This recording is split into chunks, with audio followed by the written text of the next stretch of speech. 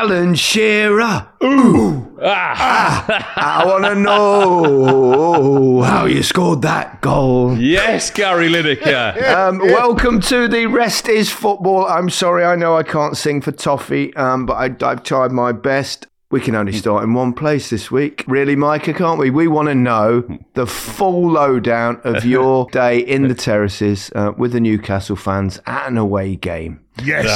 From the very start, though. Yeah, Don't pick pieces from the very start. Let the people know, Alan. Correct. We talked about it a little bit, didn't we, on the live game that we did at Newport yesterday, which is why we're recording this on a Monday morning, not our customary Sunday night, because we all got home very late. We talked about it briefly, but this is the place where we can talk about it in more depth. Come on now. How did it come about? Well, my son said to me Friday night, Saturday morning, because I was heading down to London anyway, because I couldn't get to Newport leaving Newcastle on Sunday morning, because I'd have to leave at stupid o'clock in the morning. So I thought I'll head down to London and then stayed with a family in London. And my son said to me, Dad, I've got a spare ticket. You said you were always going to come to an away game with me. Why don't you come to the game? And I was like, are you mad? And he said, oh, come on, you'll love it. Honestly, it'll be amazing. And I was like, actually, it's not a bad idea. And then the more I thought about it, the more I thought, sod it, I'm going to do it. Why not? I've never been in there since 1985, I think it was. And then I said, right, I'm in. And he's like, really? Seriously? I said, yeah, I'm coming. He actually asked you, didn't he, earlier in the season, I remember. Wasn't it a Champions League game? And I think you told him to fuck off. I did, yeah. It was Paris Saint-Germain. He said, why don't you come to Paris Saint-Germain? And I said to him, are you mad? I said, can you imagine me in with 4,000 or 5,000? I said, we'll never see any football. Anyway, he persuaded me and I went, oh my God, I'm definitely going to do it again. I absolutely loved it. It was everything. It was chaos, madness, excitement. It was just brilliant. I mean, the atmosphere. You must have got deluged with selfies and autographs. It was all fine. It was all good-natured. I mean, as soon as the game kicked off, no one asked for pictures. They just let me stand there and watch the game. But, I mean, I got in there at, about 6:15 and we kicked off at 7. So for 45 minutes, it was a constant line of doing pictures, and then half time came, and then it was 15 minutes of doing pictures. But that's fine. Everyone was really respectful and they were great. It was great to be amongst the Geordies. What was the best part of it? Well, obviously seats there. No one ever sits down. And I said to my son, right, well, here's the ticket. Where are we sitting? He looked at me as if I had two heads. Dad, he said to me, no one bloody sits down in the away end. What's up with you? And I said, it's okay. So where's our seat then? He says, you don't even have to sit on. You just get in there. It's fine. You just stand where you stand. It's like so.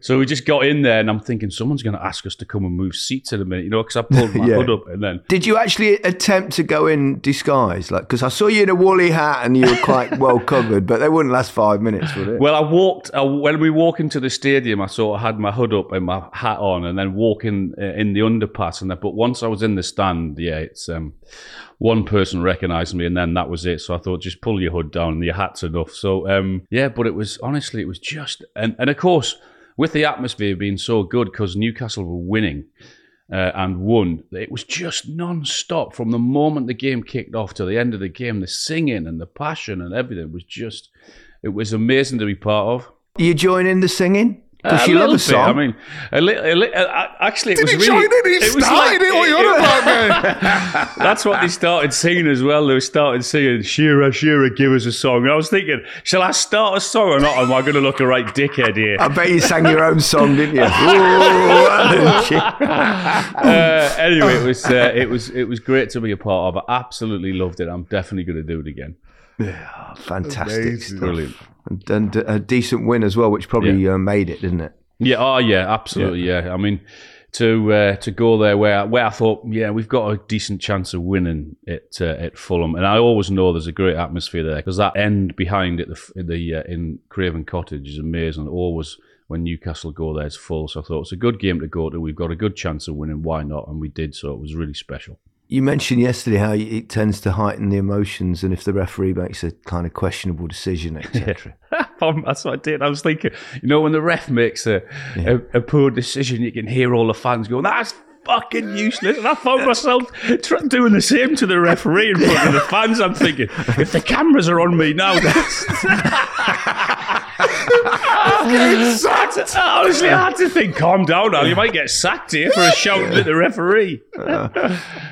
So you're with your son, your daughter? My son, my daughter, her boyfriend, and a couple of my son's pals, yeah. Had a few pints, had a bit to eat after the game. It was bloody brilliant, it was. Next step, the Gallagher, isn't it? The Gallagher, no, that might be different. You might need security, Al. I'm available. Just give me the dates. Roy Keane needs you. We'll move on. We were all at the game in Newport yesterday, and again the fans were lovely to us and singing songs, and actually loads of people shouting, "Oh, I love the podcast" and all that, which was massively appreciated. Brilliant atmosphere. I mean, I must say, after 10 minutes of the game, I thought this is just going to be a really boring, damp squib, Man United, comfortable victory. But Newport came back and gave a real run for their money, didn't they? Yeah, it was one of them games where you're thinking, okay, FA Cup feel, something special about the cup. And after the first 10, 15 minutes, we're all thinking, for us, the game's done now. It's going to be 3-4, 5-0 to Man United, and it's going to sort of spoil our afternoon. And then Newport found some confidence, whether that was the crowd, whether it was just the wonder strike. Of course, it took a little bit of a deflection with Morris scored on 36 minutes. But then they just had that little bit of belief, and then it made for a great game. I thought Man United were very good, though. And a lot of people say, okay, they're only playing against a League Two side, but you've still got to get it done. We've all been to them grounds where it's tough. And Gaz, you made a really good point about back in the days. There's a first time for everything. I was just about to say. I beat you to it. Lower league teams, when you go there, they had the advantage because where at the top level, are used to playing on beautiful, great pitches. But when you used to go down a level, it used to be really tough. But Newport's pitch was actually too good. And Man United could play their football on it, couldn't they? Yeah, you can knock it around on all the surfaces now. It's so rare that you go to a ground where the actual playing surface is not up to scratch. I mean, they're all so good. It's the one thing, I've said this many times before, it's the one thing I look at the modern game with absolute envy. And no, not necessarily the money, but the playing on those surfaces week in, week out. I mean, how do you miss? How do you miss when a ball's rolled across on the... It was a bit of a leveler, wasn't it? Like, I don't know, 30, 40 years ago, wasn't it? I mean, you were literally in your ankles in mud and everything. I mean, that was on big grounds, you know, so God knows what it was like when you went to the smaller clubs, so-called smaller clubs or lower league clubs. Yeah, the pitch yesterday was no problem at all. And Man United, you could actually see, you know, when the players walk there thinking, this is not so bad after all. But I thought their attitude was great. Probably the biggest problem Manchester United had going into the game was another possibly self-inflicted one, of course, with Marcus Rashford left out the squad, well, through reporting ill and then seen on a night out in Belfast and then reporting sick the next morning. Ten Hag was obviously put on the spot yet again. Kelly Summers, I thought, did a great job, pushed him on it, and he said he kept insisting it was just an internal matter, which suggests that it is a genuine issue once again for the club. What's going on with Marcus, do you think? I mean, if it is true, and we've only had the reports, but you're right, and Ten Hag was saying it's an internal matter, which suggests that there is definitely something in it. That it is a matter. Yeah, there is a matter, yeah. I mean, it must be so frustrating for the Man United fans because they've had it with Sancho, they've now had it with him. It's like, what on earth is happening? I mean, Ten Hag was brought in because there was a complete lack of discipline. One of the reasons he was brought in at Manchester United. So he's trying his very best to sort that out. He's already had to discipline him once for being late for a meeting. He left him out of a game. Now, if it's the first time, you accept it because everyone makes mistakes. The second time you think, but for it to continue to happen and question marks keep coming along about players' attitudes and being late and calling in sick or being in nightclubs 3 days before the game. What the hell? Seriously, man, it's such a bloody short career. Have a look at yourself. Get yourself together. Get some decent management who are prepared to tell you that this is not acceptable, and get out onto the pitch like you did last season and score 30 goals instead of paltry, 4 goals this season? Come on. I mean, there's such a good talent in there. What a waste if he gets to the end of his career and has huge regrets and looks back thinking, I should have done that differently. What a complete waste if that were to happen. Yeah, I suppose a lot of players, and it was certainly going back to my generation, happened all the time. They would go out for a drink a midweek, because we're not talking about the night before a game here. So it's 3 or 4 days before a game. That often happens, but obviously things have changed a little bit now. Everybody is carrying a camera with them, so you're going to get spotted. I'm not saying you can't go out and stuff like that, but I think one thing you've got to realise is that even if you genuinely do feel ill after it, and even if it's not a hangover, or who knows whether they drink or not, but you got to turn up for training, because that was always the thing, wasn't it? I remember back in the day at Tottenham, and players would come in the next morning, you could see they were hungover and they'd had a few too many drinks, and they'd put bin bags on, put a couple of arms through it, and try and sweat it all out. So you can't give people an excuse to have a pop at you, basically. No, you can't. And obviously, I'm the most recent retired, so I sort of know the new school dressing room, as it were, even though the game's always changing. But I've been out during the week. I've been out, I've had fun, and may not have drank, but I would never not come in to training the next day. That's a bit what I don't really understand. You can have fun, enjoy it, and to be honest, the majority of the time you go out when you're playing well. When things are not so great at the club, what are they, 8th in the league, and you're going in the FA Cup, and he's not been in the best of form, like Alan said. You would just and if you're going to go out, you don't go out in Belfast, where everyone knows who you are. I understand if you're in New York or somewhere in America where you can go, hiding. But the only thing I found interesting about the whole thing is Ten Hag could have protected him in terms of, he could have said, no, Rashford wasn't supposed to be available. I give him days off. And yeah, I knew he was going out. I told him to go let his hair down. But the fact that he said it was an internal matter, look, we don't know exactly what happened, but we know as former players, when a manager basically says it's an internal matter, that Rashford's done wrong. He said it was there for us to see. And that is a bit, I have to agree with Alan, it's just so disappointing. When I look back in my career, and yes, a lot of it is injury, but some of it was, I didn't really give 100% or could have done more. And I didn't have half the ability that Rashford has got. And if he finishes his career with, a lot of Man United appearances, but not that many trophies, let's be honest, he should be a starter for England and a starter for Man United with 20, 30 goals a season. And at this moment, it's just a massive distraction that him and the club just don't need. It needs to be sorted out one way or the other, because I said it yesterday also on the TV tonight. He's either got problems at home or the relationship at the club is broken down somehow.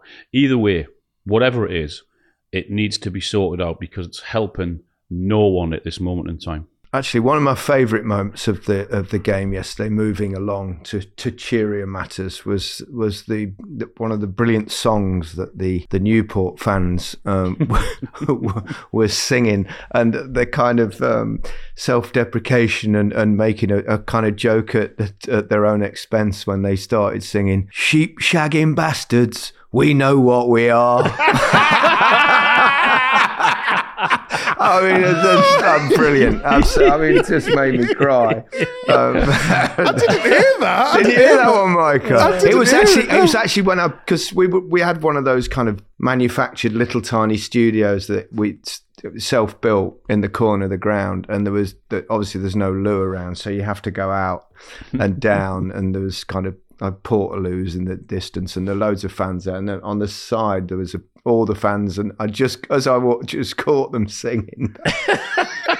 Sheep shagging bastards, we know what we are. I just thought it was absolutely brilliant. Fantastic. Let's move on to the Liverpool game against Norwich, which while we were before our build-up, we were watching. Obviously, this is the first game post-Klopp announcement that he'll be resigning at the end of the season. Alan and myself did a special. We couldn't find you, Micah. Where were you?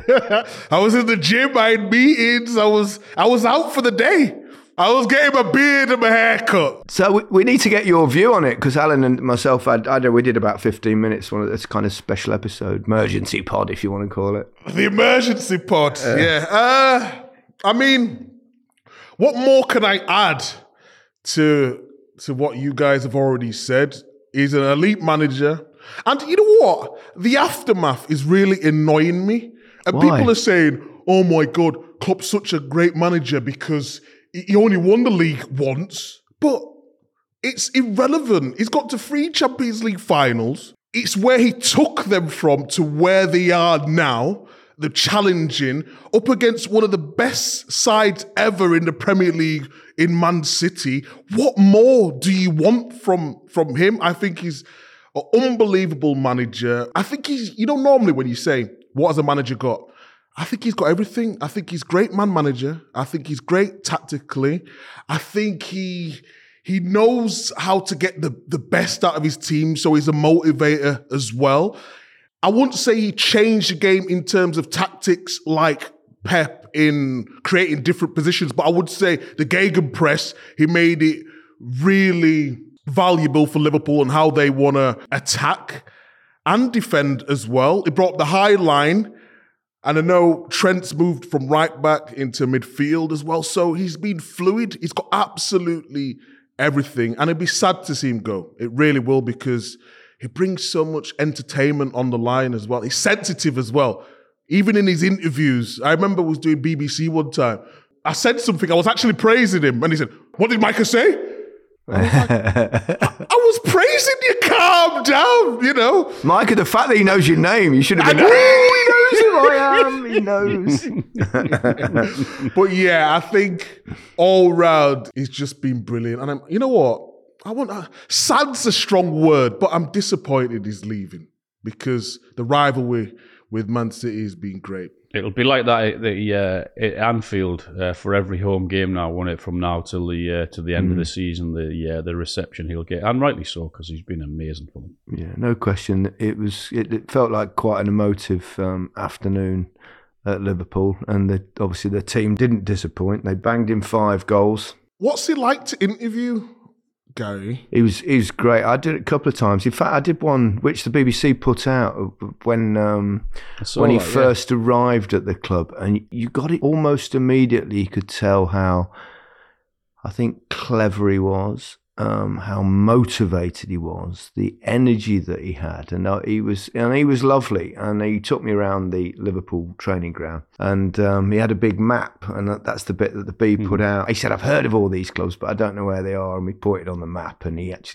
spotted where Leicester were, and then I think I said something like, "It's quite hard to find Tottenham Hotspur on the map," but you could see that infectious enthusiasm that he has was immediate. I interviewed him, I don't know, probably 3 or 4 times during his tenure so far, and I think the last time I did it was on the way to winning the league, was at Norwich, and we sat down in the dugout and and he's always, he just gets it. And I think one of the important things that I think Alan said it on a special podcast that we did on Friday. He said that he had that dynamic and that kind of connection. Connection's the word. That's the right word, Alan. Yeah, connection with the Liverpool people, not just the fans. And he just got it, didn't he? Immediately. He's a grafter. He's a worker. That's what they are in Liverpool. And straight away he understood what he had to do and how he had to do it, and how he had to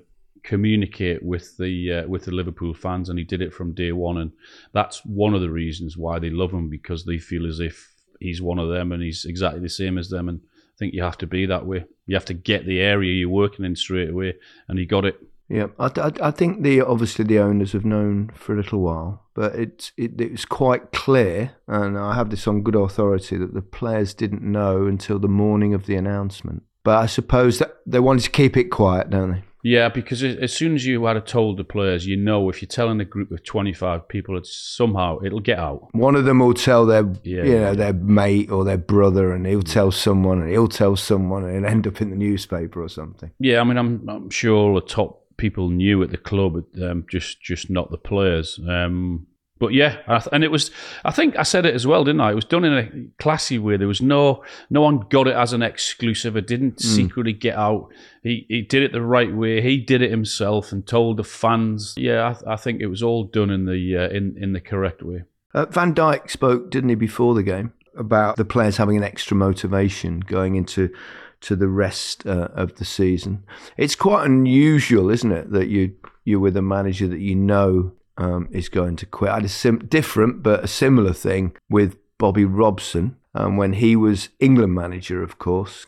We went into Italia 90 knowing that Bobby was going to leave after the tournament. And I think that I think it's a bigger bonding at that point. It creates a bit of affection, a little bit more emotion, possibly. Did that help, though, Gary? Well, we didn't win it, Micah, but we went bloody close. I mean, the truth is, you run through a brick wall for your country anyway, and you've run through a brick wall for Sir Bobby.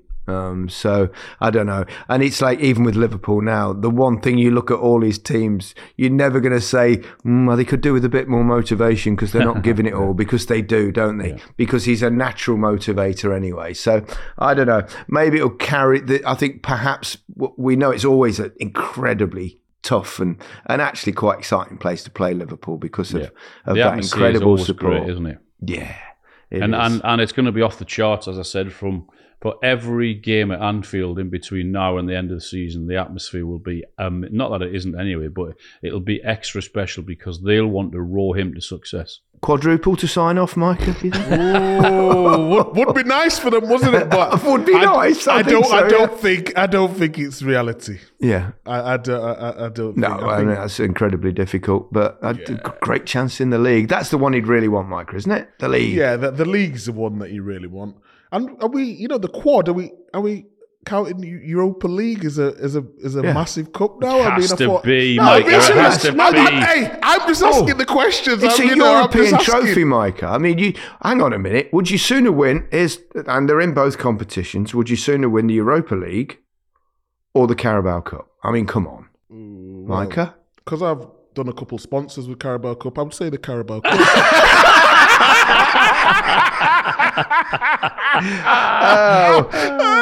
What better way and what better moment than to take a little break, where we'll hear from some of our sponsors, none of which I believe at present are the Carabao Cup people.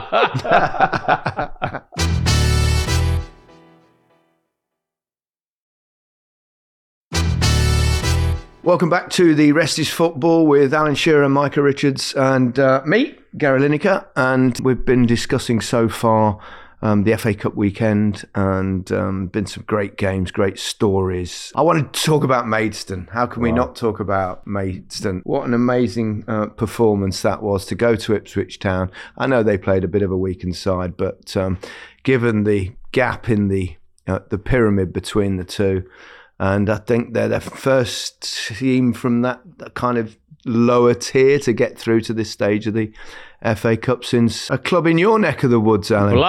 Blythe Spartans. Yeah.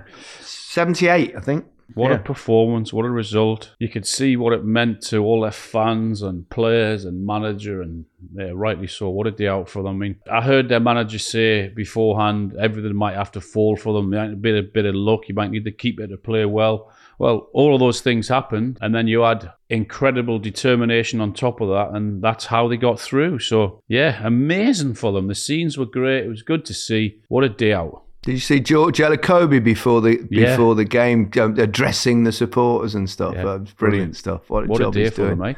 Yeah. It was class. But come on, did you see the goals? Come on, Reynolds' goal, the little cheeky dink. Oh, eh? You must be able to left footer. Yeah. Wow. Messi-esque. absolutely brilliant. Yeah. It was great to see. Like you said, they did have a weakened team. You still got to go and do it, haven't you, Gary? You still got to go and do it, and they did it. Fair play to them. Well, it's a really difficult thing to do, and you've got to remember, they were away from home. Exactly. I mean, that is so tough, and it was so unlikely, wasn't it? And 98 places between them and the football pyramid. I don't want to be disrespectful here, so don't take this the wrong way. Coventry or Sheffield Wednesday.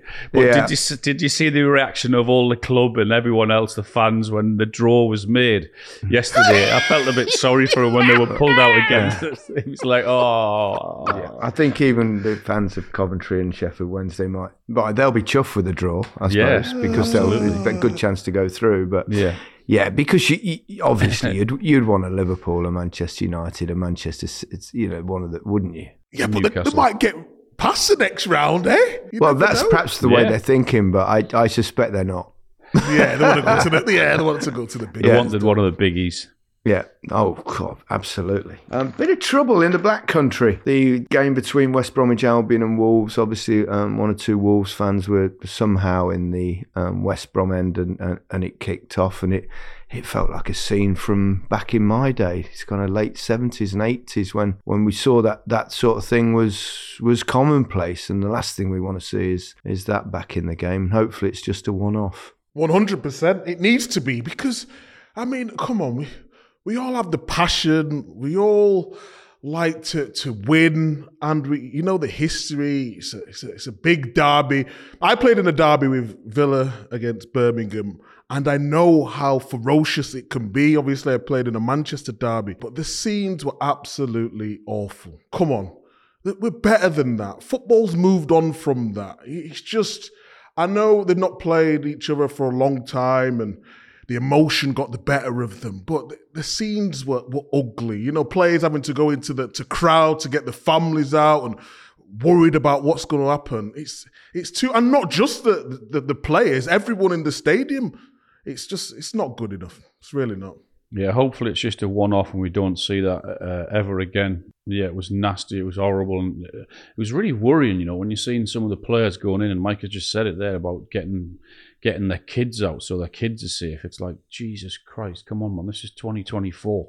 It's not 40 or 50 years ago where that was quite a common thing. Bloody hell. No, hopefully we'll never see it again. One for you, Gary. Why do you think it is starting to creep back into... I'm not just talking about this country. I'm talking about in football in general. You're starting to see it a lot over the last couple of years. What do you think the reason is for that? I'm not sure it's even just football, Micah, is it? Doesn't it come from beyond that? You're looking at people driving wedges, culture wars, divisive stuff between whether it's, people, religions, colours, people's skin, all sorts of things. There's wars breaking out all over the place. It's an incredibly worrying time. I think it's just human beings. We whether we're tribal or that kind of almost prehistoric instincts.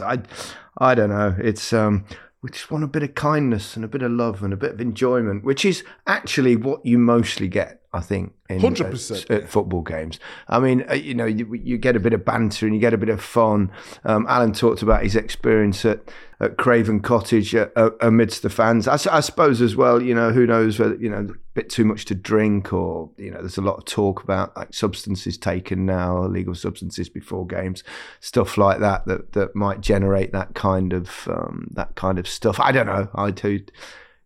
Who knows on these things, but just enjoy the football. That's what we really want, isn't it? Just go and enjoy the game. And I tell you, who's enjoying his game at the moment. Going to go further afield as we often do on this podcast. Ruben Loftus-Cheek, 2 goals again for Milan. He's doing really well over there. He used to play. He's another one actually. I mentioned before that one of my sons was at Chelsea's academy for a few years, and he played with Ruben Loftus-Cheek. And it was funny because when I used to watch them play lots of games, and I used to think, this kid will make it. And if he doesn't, then I really don't know anything about the game. And he's having a really good career. He's doing well over there. It's interesting because we interviewed him a couple of times at Champions League, him being at Milan, like you said. And it was always strange because when he first made his debut, you're thinking, wow, this is a special talent. And then he's at Chelsea, and then sometimes he played as a wing back, as a midfielder, as a number 10, sometimes even on the left. And you're like, I'm not sure what his actual position is, because he's really good technically.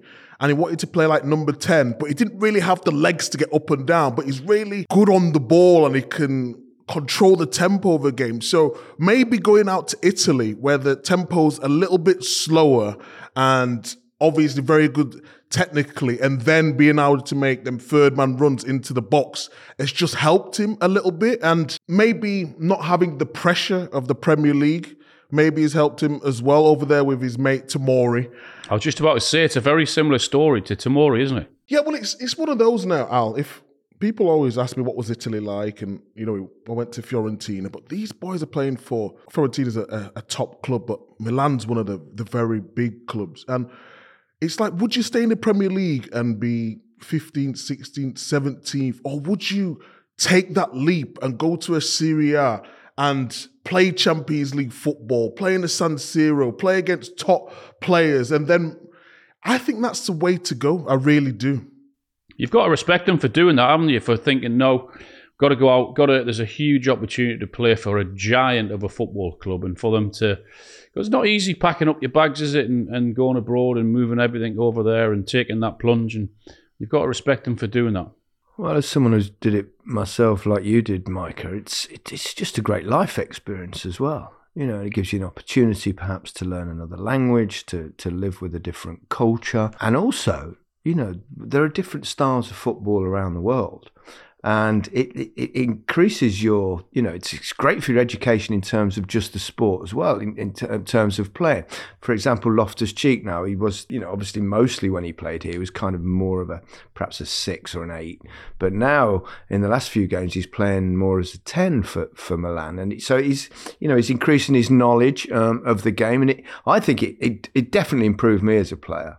No question about that, my all-round game. And as you said, great life experience. It's like brilliant. Okay, I want to change the subject a little bit, because there was a big story last week in the game between Anderlecht and Genk. There was a decision. Funnily enough, Kasper Schmeichel was in goal for it. There was a penalty taken. It was saved by Kasper Schmeichel. It bounced out. It was knocked in. And in the end, VAR basically made a mistake. They got it wrong, as we've seen over here that they do on occasions. And Genk actually took the case to court, and they won. And now they've been forced to replay the football match. And whilst that's an interesting story, I think perhaps the more fascinating side will be, what sort of ramification will that mean to the game, to VAR, and the precedent it sets? It's unbelievable, isn't it? I mean, when I found out about this, that was the first thing that I thought, wow, is it only a matter of time before that happens over here? I mean, I don't know. I'm not sure how the club would be perceived if they were to go down that route, But yeah, if it's happened there, how long till it happens somewhere else, and then again and again, and then you think, if that is going to happen, then how's that ever going to work? I mean, basically there would be no room for it. They would have to scrap it, no? Well, it sets that. I mean, has there ever been anything that's come out of a Belgian court case that has affected the game before? I think the Bosman made a massive change on it, didn't it? Yep. And interestingly, though, of course, if you take yourselves back to October, and you remember the game between Spurs and Liverpool, and Jurgen Klopp, who we've been talking about on this episode, of course, he said after that, because it was clearly they got it wrong, the offside, didn't it? It was Luis Diaz, if my memory serves me right. Klopp said, I've got the quote here, "I think the only outcome should be a replay. That's how it is. It probably will not happen. The argument against that will probably be, if you open that gate, then everybody will ask for it. I think the situation is that unprecedented that a replay will be the right thing." Now, it didn't go anywhere. Obviously, they didn't take it to court like Genk have done. But blimey, if there's a big game and a big moment and something like happens like that and VR cocks it up, where does this lead to? We're losing a special part of the game. Like, we brought in VAR, and we could all agree that we wanted VAR because we thought if it was applied in the right way, then it would benefit the game. At the moment, it is still doing a good job, but some of the big decisions they're still getting wrong, in my opinion. So now, if somebody can take it to court and win, that's and win, they're going to get cases every other week. And if you're in a court and say there's a judge, how do you say, okay, that case is valid, but this case is not? Then that opens another can of worms. It's killing the game. The judges will be acting as VAR to the VAR. It's ridiculous. I mean, we laugh, but it is an interesting precedent. Absolutely, I just want to end this episode with another manager that's announced he's ending his job at the end of the season for slightly different reasons, probably to Klopp, and that's Xavi at Barcelona. Extraordinary game they played at the weekend. It ended up 5-3 against Villarreal. Got back to 3-3 at one point, and then Villarreal scored incredibly late, as we're seeing often now that we're getting longer amounts of injury time into the game, beat them 5-3, and he kind of emotionally announced his resignation, which is a shame. It's a tough job, that management, isn't it? I mean, he won the league last season. It's worth mentioning as well with a team that was. It's certainly not, after all the problems that Barcelona have had as well. Financially, that it's not the greatest Barcelona team. I think the quotes that I read from him though were really interesting. There's a bit of him that probably thinks or knows that he hasn't been protected. It's sometimes an impossible job. Hasn't been helped at all. I think those were some of the quotes that I read from him. So there was a bit of anger in his voice as well, isn't there? He's not going out and thinking, "Oh, this is amazing, this is brilliant." He will go out with a little bit of anger, won't he? I think so. It's definitely different to the Klopp situation. Absolutely. That's for sure. Yeah, it's just sad though, isn't it? When you got these great players going back to manage the great clubs. Yes, like Gary said, he won the league. They've played some exciting football, especially last season. But now it's sort of just been tarnished, and everyone's talking about Alonso going back to Liverpool and he should be the candidate. And he just thinking to himself, I think he's got all the tools to do it. But is it just too early? And could he tarnish the legendary status he has at Liverpool? It's possible. He even said that if he wins the Champions League this season, which does appear unlikely, I think, given perhaps the lack of strength of the squad. But even if he wins the Champions League, he's still going. Be a good way to go, though. I don't see that happening. I don't think they're that good. No, I would absolutely agree with that. Just before we go, we've got news of a little competition for you all. For those of you that have signed up to our newsletter, and if you haven't yet, please do so at therestisfootball.com. And the prize is a signed England shirt. Mike has signed it, Alan signed it, and I've signed it. And all you've got to do is sign up to the newsletter by the end of this month, and you could receive a nice England shirt in the post. That's it from us. Goodbye from me. Goodbye from me. Goodbye from me. Have a great week, everyone.